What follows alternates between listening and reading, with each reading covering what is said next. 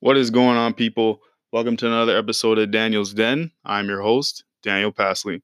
So today I'm just going to discuss the most improved player race. This is something that's been real intriguing to me. I know I've been gone for a while in terms of podcasts, but I have been doing YouTube breakdown videos. If you guys want to check that out on our Instagram page, Daniel's Den. But yeah, with the plug in there, I'm definitely going to talk about this race, especially because it's a real intriguing one. I know on my podcast I talked about Brandon Ingram, but I think this race is more than him. I know a lot of people have maybe listed Luka as being a guy that's possibly in the race, but that doesn't really give meaning to this award. It's kind of similar to what we saw last year, where a lot of people try to pin, D'Angelo Russell as the guy.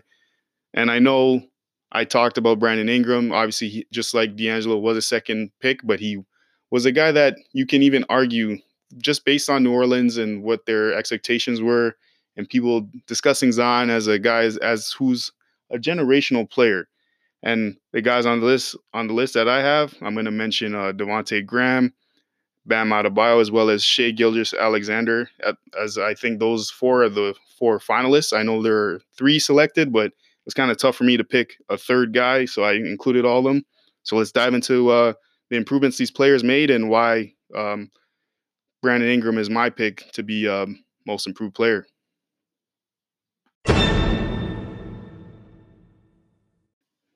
So before people start hating on me for having four people, this is my show. No, I'm joking. But in all seriousness, I just thought, yes, there are three award finalists for the NBA award show, but obviously this isn't the official show. And also, I think I think all these guys deserve some credit in terms of their growth in their game. Especially, I'm just going to start off with Devontae Graham, who I have fourth on my list if we were going in terms of order, going from bottom to top. I think he's a guy that a lot of people didn't really see as a fill-in for Kemba Walker. Personally, I had the Hornets as a team that kind of to me was saying to myself, what are they doing? I don't really see anything. I think MJ has tried to find he's tried to find a way to manage some of the bad contracts he's given out. And I think Devontae Graham has been a pleasant surprise for them. He's a guy that he has upped his obviously his playing time, his stats are going to go up, but the biggest one is from three. I think his confidence is there. His 9 attempts a game is something that I think it's something that it's real intriguing to me just because you see his ability to shoot off the dribble, and his percentage of assisted threes obviously went down because he was running the show a lot more. But to me, I think he's a guy that definitely you see a lot of potential in him in terms of being not only maybe he's not a top tier point guard, but he's definitely a guy that has the potential to be a guy who can knock on the door for potential all-star awards if he can keep this up. The one room for improvement I definitely say though in his game that I would look for when hopefully things open up, whether it's 2021, whether it's 6 months from now, or whether it's even 2022, depending on what health experts and doctors have to say. But that's not for us to decide. But for me, I think the biggest thing for me would probably be his ability to finish at the rim. He shot only 54% from the paint in terms of 0 to 3 feet. And just to give that comparison, this is a guy obviously that is not really a household name, but TJ Warren, for example, just using his shooting chart, he shot 68%, which is above average. 54% is average. John Morant does shoot that, but he's a rookie and he's a guy that has shown ability to finish over defenders despite being a lot smaller. So I'd like to see Devontae Graham kind of mix it up, maybe add a floater, maybe add some type of sweeping hook, kind of something in terms of his mid-range arsenal. Because I think, yes, he can set up his at the rim game with his jumper, but you got to make defenses pay, especially when you get to the paint. I know he's a smaller guard, but I definitely like to see him kind of mix up the floater, maybe studying guys like Chris Paul or Tony Parker. He's a young guy. He did do 4 years at Kansas, but at the end of the day, he's under the age of 25, so there's so much room to go. And just moving on, Shea Gilgeous-Alexander, he was a guy that a lot of people in the Clippers organization were very high on. It was kind of devastating for them to trade him. But obviously, when you want to get a Kawhi Leonard and a Paul George, a win now type of situation, a lot of teams would pick that rather than waiting a couple years down the line to be a legit contender, and that's not always guaranteed. So the thing with me with Shea, the biggest thing, he's a big guard. He's about 6'6". He can defend. He can shoot the three. That's something that I was looking for. His shot, and you kind of looked at it. It was kind of, to a lot of scouts, they may say, "Oh, it doesn't really have rhythm. It's a little bit of a set shot," and it's still there. But I think his comfort from three is definitely there. You can see it in his attempts, having 3.5 attempts per game, and that's something that is definitely not an elite level in terms of shooting 9 threes per game like a Devontae Graham or even Stephen Curry shooting about 11 threes, if I'm not mistaken, I think during his MVP year. I'd have to double check that, but a lot of people are definitely shooting a lot of threes, and even guys like Dame shooting about 10 a game. So I think that's something that's gonna have to improve for him. But I'm liking what I'm seeing. You can kind of see the role of Chris Paul. He does have a good mid range touch. He does have a good in between game. And being a bigger guard, he can get a shot off on a lot of guys.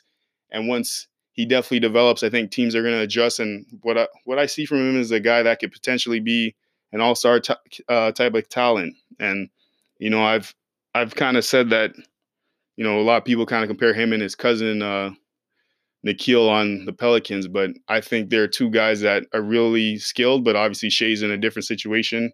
But I definitely say that Shea is a guy that, to me, has so much versatility, has such a tremendous way to go, and it's scary to think of because I think he can be an all defensive type of player depending on how things round up in his career. So moving on, Bam Adebayo is a guy, to me, a lot of people in the Heat organization value him more than Whiteside. They felt that Whiteside was holding the team back. According to multiple reports, this isn't just me kind of saying things based on my opinion, but even just watching the film and thinking about a lot of the things that they said, you can kind of see why they would value a guy like Bam over Hassan Whiteside, even though Hassan Whiteside is a guy, not an all-star center, but he's a guy that does good production, does get good production in terms of numbers. But then you look at the film and you see a lot of missed rotations, a lot of overselling in terms of him trying to swat shots rather than containing the dribble penetration and just simple stuff like that. I think the Heat felt that he was kind of playing towards, earning that paycheck in terms of his stats rather than people actually watching film. But Bam Adebayo, to me, is a guy that he has so much versatility. He's not a 7-footer. He's about 6'10". A guy who can guard a lot of wings, can guard even guards. You saw even with Toronto, his ability to make Pascal drive at him, has long arms, is really strong, is a guy that can hold his own when guys try to muscle him in the post. And he has a length, like I said, but at the same time, he can move his feet. That's something that a lot of big, not guards, big forwards tend to struggle with. And for me, he does play the five if you look at the starting lineup based on height. But at the same time, he's a guy that he has so much versatility. His dribble handoff action in terms of him being a playmaker is something that I definitely like from what I see. I think he does have the potential to be maybe like I'm not saying he's going to be as good as a Chris Webber, but he has that type of potential to be a good passer from the pinch post, a good passer in terms of dribble handoff action going to the wing. And he has shown great improvements. He averages 5 assists per game, which is real intriguing to me. But I think the turnovers have to get cut down. I know he's going to have the ball a lot, and obviously just looking at the tape and even just looking at other people's numbers, you may say, hey, LeBron averages 4 turnovers in this year, whatever the case is. But I think for a guy like Bam, and because Miami, they don't really have a true point guard. I think the turnovers per game to me is something that he has to improve on, but that's something that is real fresh to him. And I think he has the ability to be a good playmaker and also create for himself. But lastly, the guy that I have as my pick would probably be Brandon Ingram. I know D'Angelo Russell last year was a guy that a lot of people, in terms of their rebuttal to saying that he was the selection over Pascal, would say, hey, Pascal was a second round pick type of pick in terms of his value. And if I'm not mistaken, that's where he was selected.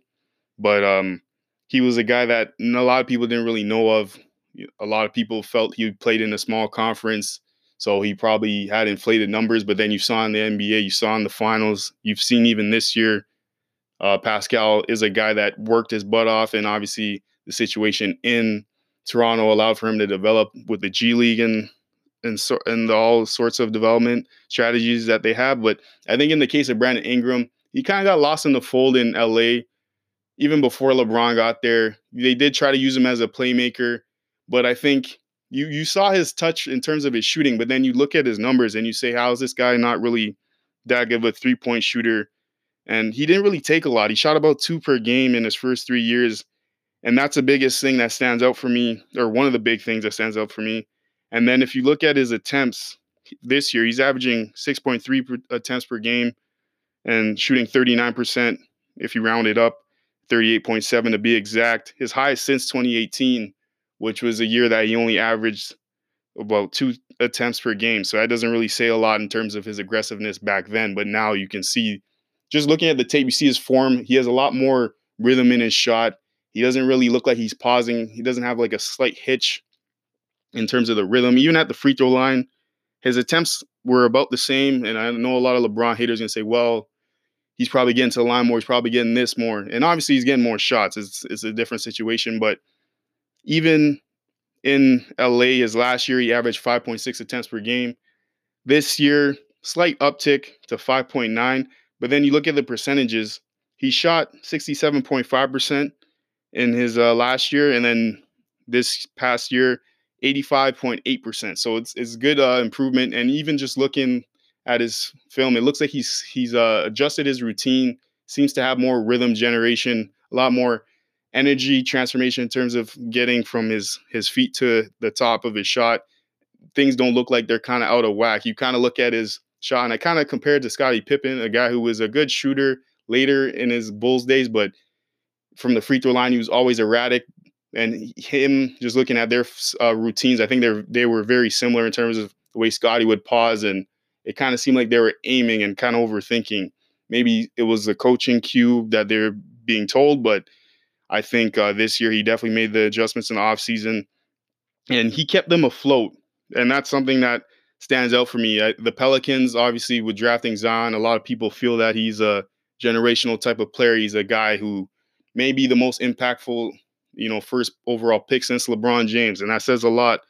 But I think Brandon Ingram, his development and his growth should not be overlooked. And another big improvement before I wrap things up, just looking at his attempts from 10 to 16 feet, he averages a good amount. But then if you look at the percentages, he shot 43.7% from 10 to 16 feet. So that's a good chunk of his mid-range pull-ups. That's something I saw in terms of looking at old Laker film. He didn't really shoot a high percentage on his pull-ups. He was in the 30s from mid-range during his time in LA, having many. I know it was a small sample size, 3 years, but it was pretty much around the mid to 1 year. It was in the high 30s, which isn't really that great. But then he has a huge jump this year, and you can see the rhythm. He's real comfortable in his shot, and you kind of see that KD comparison in terms of his ability to be a lanky guy who can have a high release and finish over top of high hands. And he's a guy that let's look at New Orleans and say, if this team can get everybody healthy, everybody on the same page, I think that's a big thing, and it gives Zion some comfort in terms of having a guy who can score.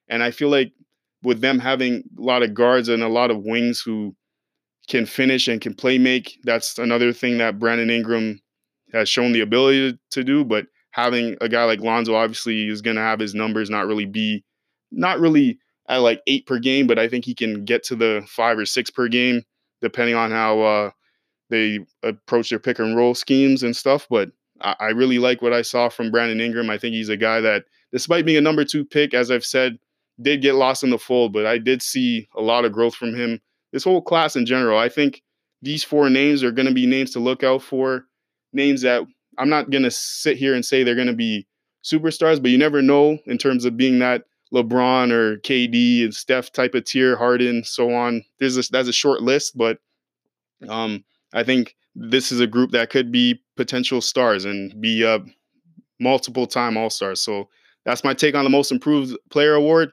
Please let me know what you guys think. Hope you are all staying safe. Make sure you're washing your hands. Keep in good hygiene. This is Daniel's Den. Take care, people. That's all, folks.